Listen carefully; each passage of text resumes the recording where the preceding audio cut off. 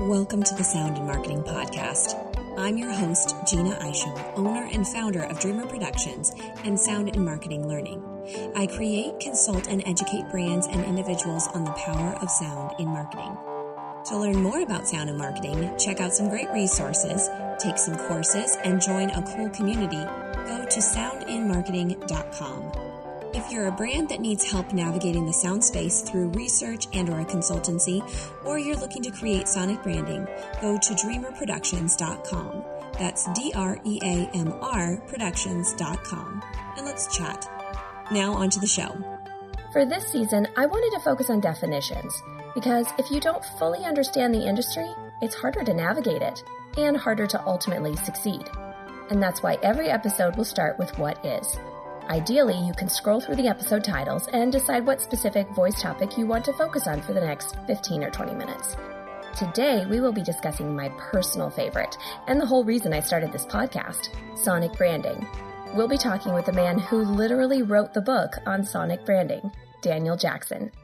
Daniel's company, Sonic Brand, has been around since 1999, working with companies in all business sectors, most of which are still clients today. Sonic Brand's specialty is not just creating music and sounds for a company's brand identity, but also strategy and sonic branding management of those sound assets for better use and functionality through the life of a brand. But I'll let Daniel tell you all about it. Welcome to the show, Daniel. Thank you very much, Gina. Nice to be here. So why don't we go ahead and start with where you fit into the sonic branding world? So the company is called Sonic Brand, which is nominative determinism at its finest. So what we do is sonic branding.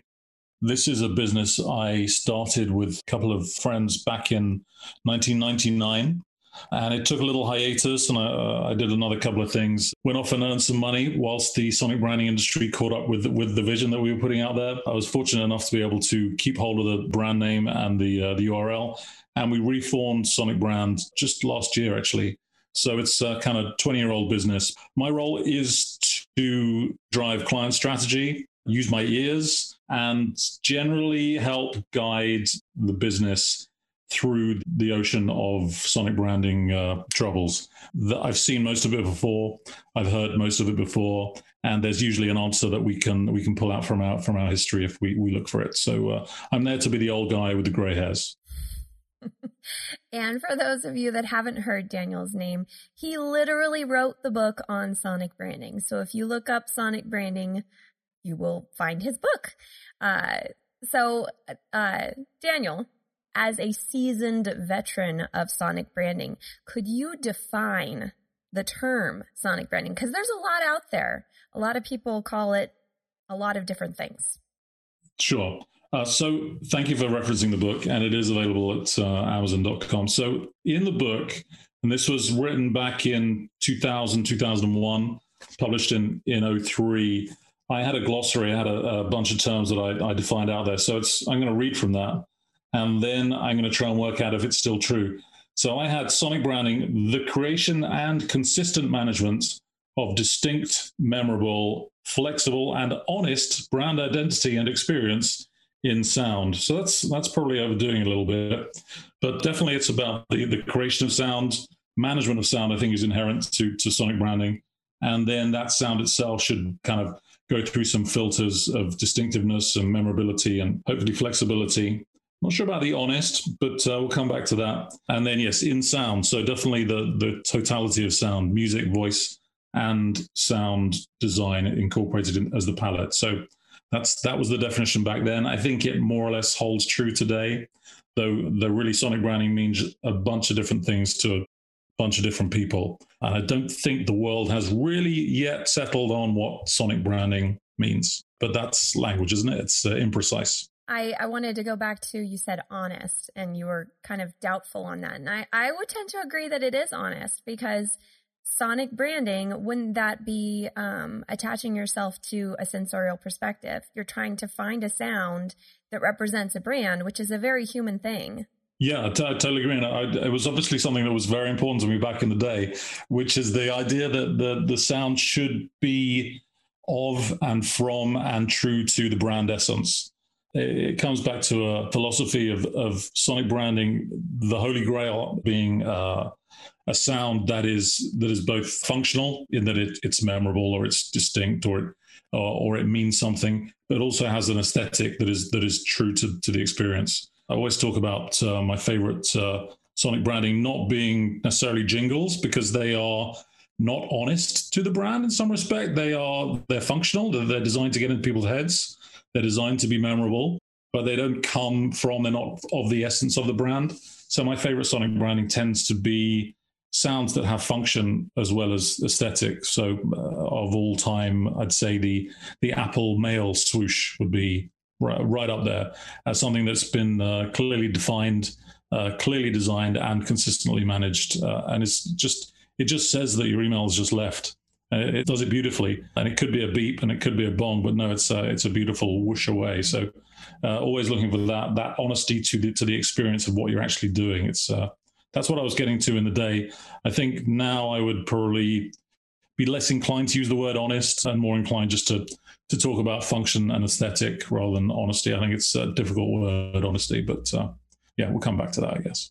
Functionality, definitely. I agree with you. And you mentioned about jingles, you wouldn't necessarily consider that being sincere to the brand. And there's actually one of the lessons in my upcoming course that I'm working on. I use Meow Mix as an example, and no one would say that's not catchy. That's a good jingle. Like it's catchy. I showed it to my kids one time, and out of the blue, they always ask me to play the Meow Mix thing again. So it's definitely on brand. It says the brand. It's really great. But my challenge to that is that sonic branding? Would you want to hear that over and over again in all the different audio touch points that they would have? And I'm pretty sure the answer is no, because what would end up happening is you'd be annoyed, right? Like we know about the Netflix ta-dum. People got tired of that sound, even though the mnemonic was really good, but it was oversaturated when people were binging movies and such during COVID. If you heard Meow Mix in like some kiosk at the mall, and I'll tell you one thing, because I have worked at a mall. As an employee of the mall, I would want to break that kiosk. It's too much. It's too much. So there's functionality, there's sincerity because it's talking about the brand, but it's also, you have to be true to what is it that you could listen to over and over again. Do you have thoughts on that? We should accept that the majority of people in the world would accept Meow Mix as sonic branding. So they definitely would call it that. And it is honest within context, so that it gets more complicated, because within the context of a piece of advertising, as a bit of music that's trying to get in your head or in your kids' heads and stay there for the rest of their lives, it's an old-fashioned advertising gimmick, but it is honest within advertising. Out of context, it becomes useless. So it doesn't go through that. I use the word flexible in that definition of what is sonic branding, and it wouldn't meet that flexibility criteria. So that's a key one, is that to really manage the sound of the brand, you have to have flexible assets that can stretch and move and be used in a mall for 10 hours or used on a 20-second TV commercial. The brand, though, doesn't have to just use one asset. And to some extent, brands used to just develop one asset and call that their sonic branding. But now we're in a world where brands are capable of managing and deploying multiple assets. So within the number of branded assets that Meow Mix can own, then that song is perfect, but they're going to need some other stuff. They're going to need some long form music. They're going to need some sound design. They're going to need some ritual sounds for the sound of the packs being opened, or the sound of a cat chewing the kibble. So they're going to need to expand it and put more together, and then manage that as a holistic sound of the brand. And that's the holy grail of sonic branding. The frustration I have after best part of 25 years is that 90% of the people out there, and that's a made up number, but 90% of the people out there still think that the Meow Mix jingle is sonic branding. And they don't see that or hear that it's a much broader topic than that. I mean, when you explain it to them, it becomes very obvious. But on first understanding, sonic branding is still, so you're a jingles guy, or so you do the bings and bongs on a mobile phone, on a cell phone. Like, it's still reductive down to the single creative point that is the most famous, which tends to be the advertising, and it tends to be advertising jingle. So still some frustration, but I've learned to live with it and accept people for their limitations. well, that's why we just need to educate them in our direction. Yeah, nothing patronizing about that at all. All we have to understand that's what the market is. The market still wants good old-fashioned advertising gimmicks. Meow Mix is a really traditional one. The old adage of if you can't say it, sing it, like really applies there. But then Intel and those more modern, inverted commas, modern mnemonics, probably 25 years old now, they're sort of the sons and daughters of jingles themselves, designed to be memorable and do different things. And I don't mind when someone uses one of those. So I shouldn't mind when someone uses an old-fashioned song about a brand or a song that's just using the brand name. I embrace all of it and try and find the right thing for the right client at the right time. Because that's really what it's all about. It's the right sound at the right touch point for the right need state of the consumer of that sound at that moment. And the fact that it's that rather than just a jingle is complicated, but it's our job to embrace that complexity and not just build a beautiful, harmonious soundscape for brands, but build a business and build understanding and train people. And there's a lot to do still, because we look at sonic branding as a standalone industry, as a discipline in and of itself, rather than as a small component of advertising or a small component of something else. And we're really talking about a 25-year-old industry. And that is nothing. Like it's barely getting going. Okay, it hasn't grown quite as fast as the internet. That's probably gone a bit, that's outgrown us in terms of the rate of acceleration, but it's still a young industry. And it's just starting to enter a slightly more mature age, but really it's still got a long way to go. Well, I think that the reason that sonic, and I want your thoughts too, but I think the reason that sonic branding now more than ever is relevant, and that there's going to be more and more searching for what it is and how to go about it, is just where we are in marketing and advertising today. I was listening to the I'm Loving It episode from the 20,000 Hertz podcast, and the guys who wrote the I'm Loving It, they made a really good comment. They said that, you know, before the 2000s, in the 90s and the 80s, you really had TV. TV was where you advertised yourself and you were sold to. And there was 3 to 5 different, you know, standard channels that would tell you what to buy, tell you what to like, you know, you were sold at. And in comes the internet, and now you have source everywhere. You can advertise everywhere. There's information coming at you at every different angle. And it's not surprising that as consumers, we decided, okay, well, you don't sell at me now. I want to believe in you. I want to see what your brand stands for, etc. And so now brands, although those jingles worked in the past, they're very much, this is it. But there's not as much personality. It's either dramatic music, or it's funny music, or it's a funny message, or, you know, you have these emotions, general emotions, but it's not really saying what the brand itself is. But the way that we have advertising now, we have information overload. We could get our information, we could buy anything we want. So, you know, why should we choose you? And I think that that's the relevance of sonic branding, because it's one of the 5 senses. We have the sensorial perspective that people are asking for now. So we need to harness it. Yeah, I think I'm going to go a bit further to say that's definitely what you described plays a role in why it's important today. But advertising and sort of brand communications in general are a kind of intermediary. They're a middleman between us as consumers and the brands that want to sell us stuff. And that's always been there, and they've always been part of that conversation, that economy that takes a brand that nobody knows about or cares about and puts it in front of someone who doesn't know or care and tries to make them know or care. And that industry definitely needs more tricks and tools. Now, whether it's a jingle or a beautiful piece of sound design that's built around the function and the aesthetic, that's still more or less in the same economy as brand, middleman in communication, or middle person in communication, and then consumer. But what's happened over the last, well, let's call it 5 years, but you could put any number on it, is that a whole new economy has turned up. That old economy of someone with a product and someone who could buy the product and an advertising intermediary, that still exists. But layered on top of that is the attention economy. Mm. And that's the economy that only exists if you are looking at or listening to your device. And it makes money by grabbing your attention and holding it there. And that is divorced from the old senses of value chains or from selling products or buying products. It's just that the more time I spend looking at or listening to a device, the more money the person who created that content is going to make. It's more akin to the entertainment industry, but on a much more live basis. And that is the economy where it's really, in the last, I'd say 18 months, 2 years, become very clear that music and sound has a massive role to play in first of all, drawing people into content, and secondly, in terms of keeping them on that content for much longer. So it's playing a role digitally in the attention economy. And that's really, I believe, that why the biggest push is coming into sonic branding now. And you can see that is very clear in social audio, where the sound of the experience is the only thing that's attracting you there and keeping you there. And then you're monetized through the sound of it. That's very easy to see.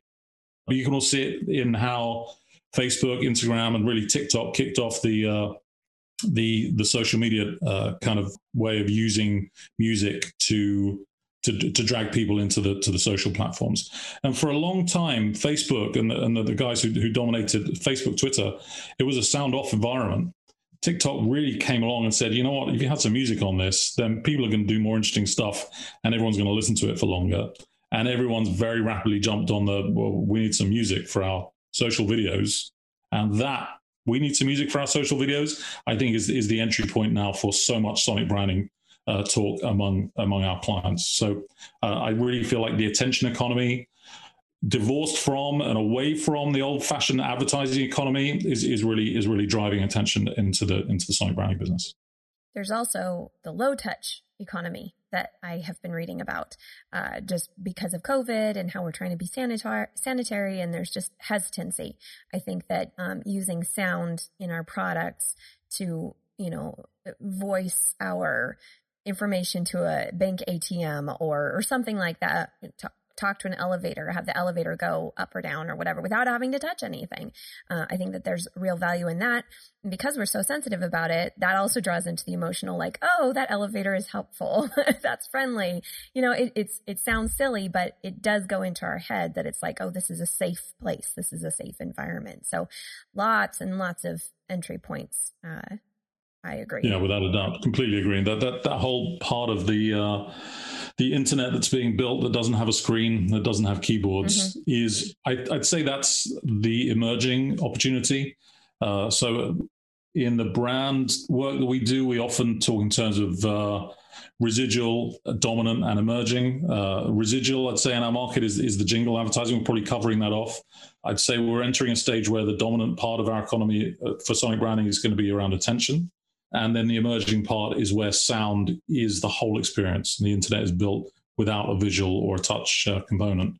And that's the bit that's most exciting. I don't know where it's going to go, but I assume it's going to be big. And for the first time in my professional career, I could see an addressable market for the skills of sonic branding and the practice of sonic branding that's in the billions rather than in the thousands. And those billions are going to be available through audio commerce and through voice commerce. It's without a doubt an exciting time to be learning about how to use sound to attract attention, to alter consumer behavior, to get someone to ask to buy. These are things that we can do just using our voices, our music, and our sound design expertise. So yeah, the opportunity is really much bigger than any one of us can really point to right now. But yeah, I'd say it's definitely a more interesting time now than, say, 2000, 2001, 2, when we were screaming about the importance of music and sound, but all the advertising guys were still making posters and still doing press ads. And if they made a radio commercial, then it was done after a TV ad, and it was done with a tiny budget, and it was done with no real care or attention on just how sound played on its own as opposed to as part of a TV soundtrack. So I'm excited by the future in the next 20 years, much more than I was 20 years ago, even though I thought by now we'd have made it. I'm excited too. I think that there's a lot growing. There's a lot happening right now, but there's a long way to go. And I think that also with so much voice first technology, all this stuff that's happening, it's happening in real time. So whatever 10, 15 years from now is going to look like, it's going to be different. There's going to be so much more tech that hasn't even shown up yet. And I feel like we're kind of like doing the seesaw thing where we're coming up with innovation as the technology is developing, and we're getting responses back in real time if this works or this doesn't. So it's very cool. Very, very interesting. The thing that's really been exploding in my social bubble recently is AI voices. And I only really became, obviously I've always been aware of artificial voices, but I only became aware of the new wave of those maybe 18 months ago. And now I see 10 or 15 really well-funded, really amazing AI voice companies that are coming along and looking to completely change the way that voices are recorded, used, deployed, completely change the landscape for actors and studios and audio post businesses and the opportunity for voice, because it's always been kind of expensive, and it didn't get really inexpensive to create in the way that music did over the last 20 years. So I feel like the change that happened when people started sampling musical instruments and creating sample libraries is now happening for real with real quality in voice. And so the cost of creation for voice content is going to go through the floor. And so it becomes even more important to have a strategy, because otherwise we just get tons and tons and tons of noise. So I think voice strategy is now a genuine piece of sonic branding. I think it was nice to have, talked about, a little add-on to the sonic branding industry for the last 20 years. But now I think it's potentially a really core component is to have a voice strategy and then pick the right instruments, i.e. the right AI voices, and deploy them in the right ways. I think that's a real thing that we can add value to now. Tune in next week for the conclusion to our conversation, and don't forget to subscribe on all the major podcast channels. Share with friends, follow, and rate it. Spread the word because, well, more people should know about this stuff. I know you know that now. For any other inquiries, you can find me at Dreamer Productions. That's DREAMR Productions.com or soundinmarketing.com, LinkedIn, Twitter, and Facebook. You can also email me at Gina, Jeanna, at dreamerproductions.com. All links will be provided in the show notes. Let's make this world of sound more intriguing, more unique, and more on brand.